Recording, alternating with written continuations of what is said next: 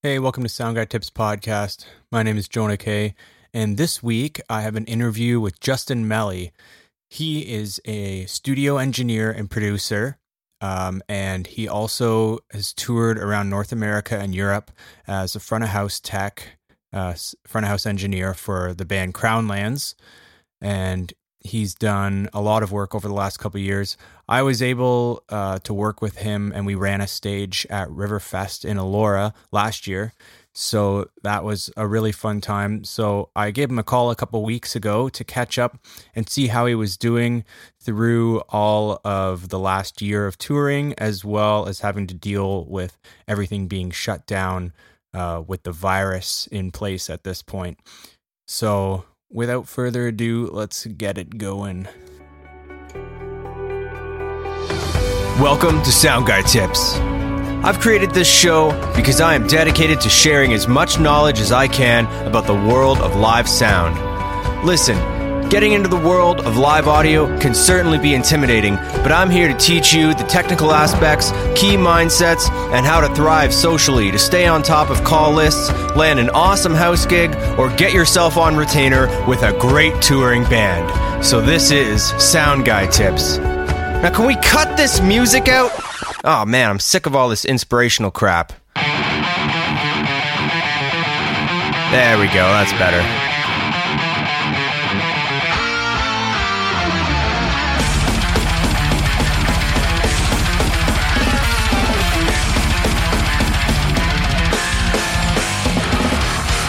All right, Justin, what's up? How's it going?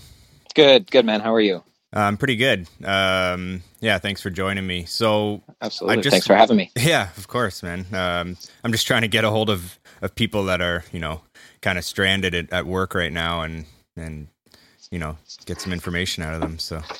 Cool, man. Yeah. Well, I think a lot of us are in that same boat. So it'll be good to chat. Yeah. Sure. So how are you holding up with the whole COVID-19 outbreak? I'm assuming your schedule is basically blank at this point. I'm also working sort of a lot in the studio. So I would say takes up the majority of my time. So, with studios being closed down right now for the most part, that's definitely taken a lot off my plate.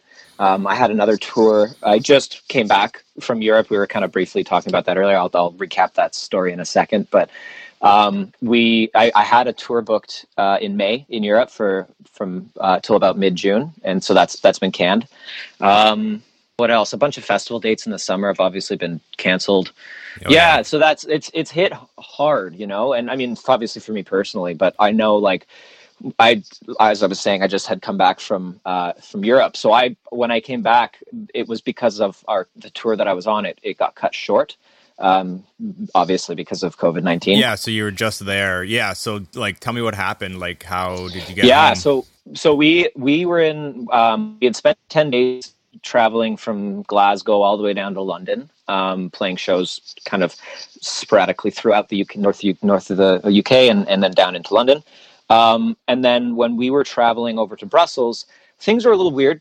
There was a lot looming in terms of, what was going on. Nobody really knew. We did know that governments were talking about putting caps on events and things like that.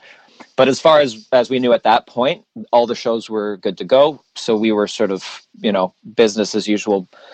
We jumped on the ferry to Europe from Dover, I think it is. And the band I was on tour with is Dizzy, a great Canadian indie pop band. And this band from the UK called Oh Wonder, Dizzy was supporting Oh Wonder. So Tom, Oh Wonder's tour manager, shot us a text and he said, Brussels show's been canceled. Government said we can't have any gatherings more than 500 people. And it was 500 people at that time. So it was very early stages. So obviously we were very, very bummed. So we had already spent the day off, no show. The next day was supposed to be a show, ended up being an, accidental day off. We walked around Brussels and met some locals and had some beer and, got the waffles, did the touristy thing for a day, it was fun to kind of clear our minds. But at the time we really didn't know the severity of it all. And thinking back to it, it was probably a little crazy of us to do that, given what was going on. Well, it's hard to judge. Like, who knows? Like. Yeah, exactly. But anyway, fast forward to the next show, which was the next day in Paris.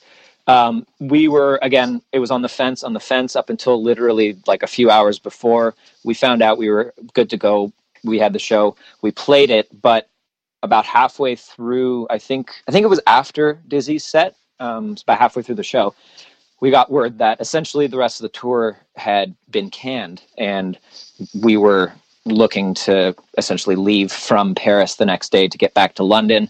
And at that point, we didn't know if Boris Johnson was going to close the borders into the UK. So we were all, very, very nervous.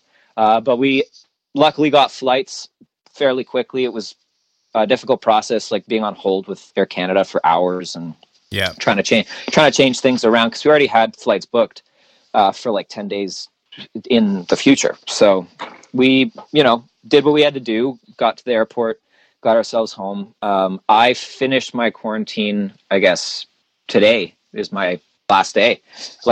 Today would be technically I'm free, but Nice. Not really, I did the 14 days, obviously what they recommended when you come back. So now I'm, I'm still just chilling at home. The only thing that I'm going to do is pick up groceries for my fiance, who's also in quarantine right now, because she came back from the States, and it's wild, man. What a crazy world. How are you holding up? Oh, I'm doing fine. It's only for me. I'm been shut down out of all work. Well, I'm working on studio stuff, but as far as actually doing shows or having to go out into the world, it's realistically been approximately 13 or 14 days now, and I'm doing fine. But ask me in a month, be like, all right, this is getting a little bit stupid. But seriously, or in 6 months. Who knows, where this is headed. So what is the first song you like to throw on the PA when you have a new PA that you're trying to listen to? Oh God, this one's I don't know if it's embarrassing or not. I like the Black Keys. Okay. Overall, but for me, the reason I like this song, I throw Tighten Up on the PA for sort of as my first go-to. Yeah. Mainly because of what it gives me, in terms of a frequency spectrum. There's a lot of lows, there's a lot of highs, and there's a lot of weird mid stuff that I find if I can get the rooms sounding good with that playing, it'll usually, for me anyway, it pokes out any problem spots. For sure. What was the track again? Tighten Up by the Black Keys. Okay, yeah, I'll have to look it up after and have a listen. and then Africa as well is another one. Oh yeah. By Toto. I'm always doing Rosanna, so. Oh, nice. So working with Crown Lands, I know you do a lot of stuff with Crown Lands, obviously. Yeah. And it must have some challenges. So kind of walk me through how you do your channel layout, seeing as it's, it's a 2-piece with the bass organs and the drums and the vocals and everything. So totally. How would you lay that out on the desk? So I've actually got, it's great that we're talking about this. I'm sitting in front of my computer. So I'm going to whip out the input lists that I've made throughout the years for those guys. Sure. Well, because there've only been kind of 2 iterations, and it was the first one would have been when they started out, sort of, the 2 amps, no keyboards really on stage other than the foot keyboard, which Kevin's always done that. Right. And then Cody's kit has sort of just grown from the classic 4-piece and a couple of cymbals and hi-hat type of setup. So let me see here. So 2019, that would be probably the most recent. Yeah, so this one is sort of the expanded list, but we've got, I start with just a single kick mic and a snare top and bottom. Yep. And then I go with hi-hat, rack, tom 1, 2, and then floor tom, and then ride. And I like to close mic my cymbals just because with this particular setup, only because there's a lot of intricacies that he does that's it's definitely a little harder for the overheads to pick up, but the overheads are nice for an overall image of the kit. Sure. Itself. So I do still have overheads after that as like 9 and 10, and then he's added a couple of concert toms to his setup. So he's got concert tom 1 and concert tom 2, and then chimes. And some chimes, okay. And some chimes. And the chimes mic, because he hits the chimes, I would say, all of maybe 3 times throughout the set, it acts as kind of like a room mic for the drums. Because of where he has the chimes are right behind Cody. So he like sort of swings back and like kind of swipes them with his arm like that. But with the mic where it's set up pointing at him, it's kind of like it's pointing at his back. So it kind of picks up the whole drum kit. And then I compress it a lot because I have to gain it up to get like the clearness of the chimes. But then when he hits the snare, it would blow up. Right. Unless I did a compression thing or an EQ thing. So I just choose to compress it. It sounds really cool. And then I'm always checking the phase with that on the snare. And then, so that's drums. That's like drums and percussion. So it's up to 13 inputs. And then, so Kevin's got 2 amps. He did at one point have, he had 4, and then he had 3, and so now he's just got the 2. So he's got a bassman. 4 amps. One guy. For one guy. I know. It's great. So, so what it started out with, to kind of go from big to small, it was bassman, trainer. We called it McCormick. Calvin McCormick's a fantastic amp technician, and he tours with us as well.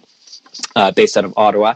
I'll give him a little shout out if anybody ever needs any amp repairs, or if you want to build a custom pedal and you have a crazy idea.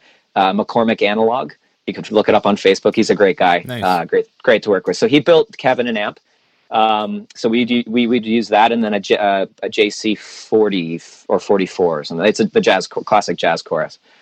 But this is just a bassman and a trainer, and we've got Calvin's amp on this input list as well. And then he has 2 Moogs on stage. Right. Everything's connected to his foot pedal. It's the Roland. Or no, it's not Roland. What is it? I'm spacing. I think he has it listed on their website. He has all the gear that they use. But anyways, it's a foot controller. Yeah, he's got the organ feet thing. So and it controls MIDI. So he's got the 2 Moogs that are doing different things. Right. A JX3, which is polyphonic synth that's kind of got this cool chimey thing going on. And then he's got a B3, which is more of a bass sound rather than like an classic organ sound. So that all makes up sort of the bass, the low end of the set. And then Kevin has recently added a Nord to the setup. So I've got a left and right for that. Okay. And then a drum vocal, because Cody's the lead vocalist for anybody that doesn't know the band, and then guitar vocal as well. Kevin joins in sometimes, and then the very last input, because we added this last minute, and I just didn't have time to change it around because we did a bunch of shows, was a gong, and nice. It doesn't always show up on the set. That's why it's the last input, but it's there because those guys are hilarious, and sometimes they'll bring a gong on stage. Yeah. I don't know. It's all about the show. It's the vibe. Yeah. Well, they've done it. I would say maybe 3 times, and it's cool every time they've done it. And it always gets people like, "Oh my God, that's a gong!" And it looks like it's definitely that Led Zeppelin thing. But I've hit it like once at the end of the set. So it's cool. What are some of the go-to effects that you use to really capture the band's live sound? Because I know there's a lot going on there as far as sound wise. Yeah, well, exactly, and because there's so many inputs for 2 guys, like it's kind of a lot to think about. But with those guys, I know like they're really into delays, and especially Cody with his vocal. Like he loves the slap back.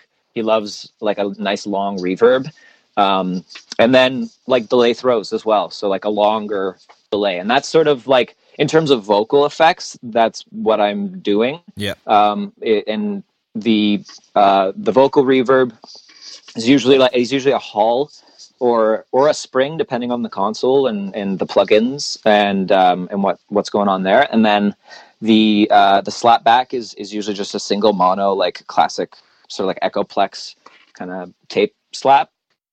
sound, and then the long delay is a kind of like a tape as well, with the decay sort of darkening up a bit and thinning out. Yep. Okay. And so that's sort of, and then I use a like classic sort of like just a drum reverb on the kick or on the snare and the toms. I don't Snare usually and put any. toms. Yeah. Yeah. And sometimes sometimes on the overheads too. I've thrown those into the drum reverb a few times, and it works. Cool. Yeah, I'm always interested to overhead treatment because it's very different room to room. I mean, sometimes you don't need them at all. Sometimes you put them up and you just leave them down. You know, sometimes you rely on them to really get the whole drum sound. It's very different from day to day. It really is, yeah. So, I mean, on that note, like having a drummer as the lead singer, like how do you deal with that, with the the bleed from the drums? Is there like an EQ technique, or do you use a certain mic? And then how does that all interact with the effects that you're using? Now, the one thing that I've noticed, again, with kind of similar to that chime mic that I was talking about, the vocal mic sort of, in a way, acts kind of like a room, and it opens the drums a lot. Right. Now, the effects are kind of actually cool. Like, there is a little bit of slapback delay, and there is a little bit of the vocal reverb coming from that mic. Like, when you hit the snare drum, you can kind of hear it a bit. Right. But I've really grown to like it. At the start, I was trying to get things really like closed off, and now do I gate the vocal, or like do I just put less effects on the vocal to make it the drums sound a little more controlled? But then I realized like what those guys were all about, and I kind of started embracing all of that bleed. Okay, yeah. Because there is quite a bit, and like, I mean, at the end of the day, it works for what they're doing, and it definitely was a challenge at first until I realized how to like wrangle it. And the way that I do that is really by just balancing my cymbal mics with what's going on with the vocal. Because when you're it doesn't matter whether you're in a small venue or if you're in a stadium, when you're listening to sound, especially as somebody that's not a front of house or a studio person, they're not paying attention to the subtleties. You don't really hear the stereo spectrum of things. So left and right doesn't really matter as much. It does in some cases, but when it comes to drums, if you have, I've found anyway, with these guys, if you have that, like a lot of cymbal coming through that vocal mic, as long as the vocal's sitting above it, which it always is, because that's what the closest source to the mic. Yeah. You'll be fine as long as you're balanced. I mean, for me, I balance everything else thinking of that, because that's what people are listening to is the vocalist. Yeah. So yeah, it's a challenge. I mean, it's a good thing to be able to accept the fact that you just are going to have vocal effects coming through snares and other loud percussion instruments going into that mic. And that's why when you were just talking about the chime mic as like a room mic, I'm like, do you really need another room mic on the drums? I know. And really, no. if you balance them all, it could work great, right? So exactly. But to be honest with you, the short answer to that question is no, you don't. Not in a live setting.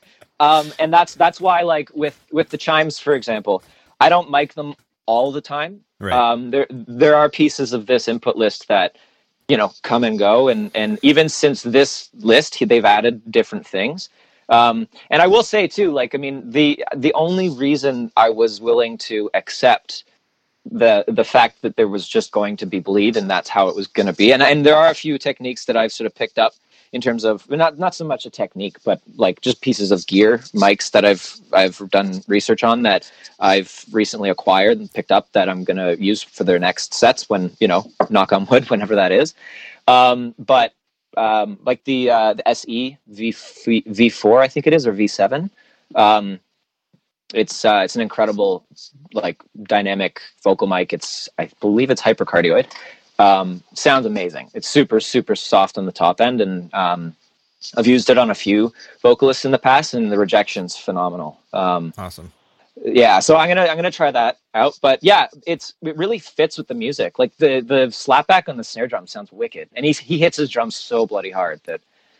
That's like, another thing, right? It's like, you guys, you got a hard hitting, they do have dynamics, like, But when they're hitting hard, they're hitting hard though, right? Like, so. Totally, which is another challenge in itself, right? Yeah. So what is your go-to soundboard? Like, what's your favorite console to use?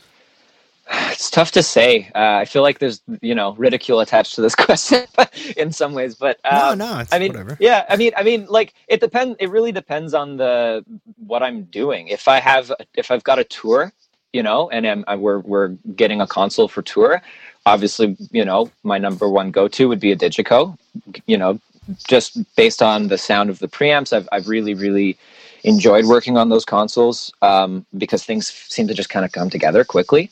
And then the workflow is pretty sweet. But then if I'm stepping into a venue, I'm really familiar with the like SC48 and the X32, M32 brand of consoles. So if like that, in terms of traveling without a console, that would be, if I walk into a console or into a venue and I see that, I'm a happy camper. Yeah, of course. You just need to know how to use it quickly. That's it. Yeah, because that's the thing, right? Yeah, like it's just all about whether you're familiar with it. Like, I mean, obviously you need to know what you're doing and be a proficient sound guy. But at the end of the day, if you know an SC48 over an X32, you're probably going to outperform on the SC48. Right. Yeah. I feel like it's kind of a dumb question, just in the sense of like to other people who are sound techs, because it's like, well, there's like 3 or 4 main consoles that everybody uses, so you know those, and then anything outside of that is whatever, right? Yeah. Like, yeah. I came across, actually, because obviously it's the UK. I came across a lot of Pro 2s and Pro 3s, nice. Pro 6s. There was I mixed a venue. I think it might have been Bristol. They had a prototype of the Pro 6, like the original prototype before it was even really released. The whoever was building them at the time came around and offered a few. This venue used to be a BBC venue, so they offered the console to the BBC venue to try out, and they, I think, eventually bought it because they liked it so much. But it's stayed there, and it's been there for a while. Yeah, that's cool. Where do you think you've learned the most? So there's trial and error at shows, shadowing other techs either on the road or at home, or using online video sources or schooling. For live sound, I didn't really do much in the way of schooling. Yeah. I would say that I've learned a lot more being on the road, like sort of getting my hands dirty doing the job. Yeah. And it might just be because of who I am as a person. I kind of tend to learn a little bit better that way and do it actually doing something as opposed to watching it happen or somebody explaining it. But there is also something to be said about being on tour with a much better front of house guy than yourself and watching them work and their workflow. And I mean, I've done some really, really cool tours with some phenomenal front of house guys that I'm like, okay, what are you doing and how and why? Like, it doesn't make any sense what they're doing and how it sounds. It's like, it's pretty phenomenal, and just the workflow. So, yeah. But yeah, I would say doing the job, but by doing the job, you're exposed to those types of people too, right? Right. So it's kind of a bit of both there. A little bit. Yeah. If whether I'm the front of house guy for the headlining band or whether I'm the front of house guy for the support band, it's all a learning experience, different, but a very, very good learning experience. Have you ever had to deal with language barriers when you're doing a setup or sound check in other countries, and like, how did you deal with that? The only place that I found, funny enough, that it was a bit of a struggle was actually Quebec City.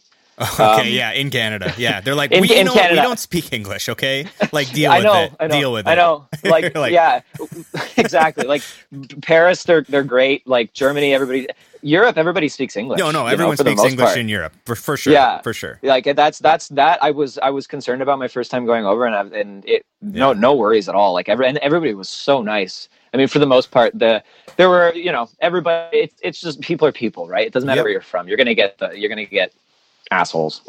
When you were starting out, what was one thing that you wish you knew right away that would save yourself a lot of trouble? I guess more so when it comes to audio. In terms of audio, I think it would be to not push, like, super technical here, but really not pushing things too hard. Like in terms of goosing your preamps and how much compression and I found that I learned along the way and now definitely practice this, but less is a lot of the time less is more. And if as long as you're making the right moves in terms of mic placement, mic choice, where things are sitting on stage, I found that really makes a difference. Then the mixing aspect becomes a lot easier, and you don't have to gain things up to make them sound punchy or hit the way you want them to hit.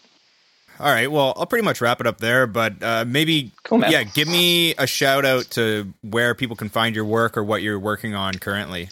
Yeah, so I'm on Facebook, just Justin Meli, and then I've got my website, www.justinmelimusic.com, and you can shoot me an email if you want. You can find it on the website, but you can also, it's contact@justinmelimusic.com. I'm not only front of house, as I was saying, I do studio work and stuff. So if anybody wants to get in touch, make a record, would love to work with you and chat with you. Awesome. And thanks a lot, man. Thank you for having me on this. This was it was fun chatting with you. No problem, man. Thanks for coming and sharing your current story amongst the shutdown of the world, I guess. So. Hey, yeah, well, literally, honestly, good luck to you. And it was a pleasure chatting, and we'll, I guess, see you on the other side of this thing. All right, thanks, man. Cheers, man. Have a good one. All right, everyone, thanks for checking out this interview. You can let me know what you thought of it at the Sound Guy Tips Facebook group, which is Sound Guy Tips. Just search for that in the group. You can add yourself and let me know what you thought of it. I know it's a really weird time with everything being shut down right now, but I hope everybody's staying safe. And it feels weird, talking about all these things that we can't do anymore at the moment, but I'm just going to keep releasing episodes and talking about sound to, stay hopeful for the future and get some more concerts going. So until next week, see you guys later.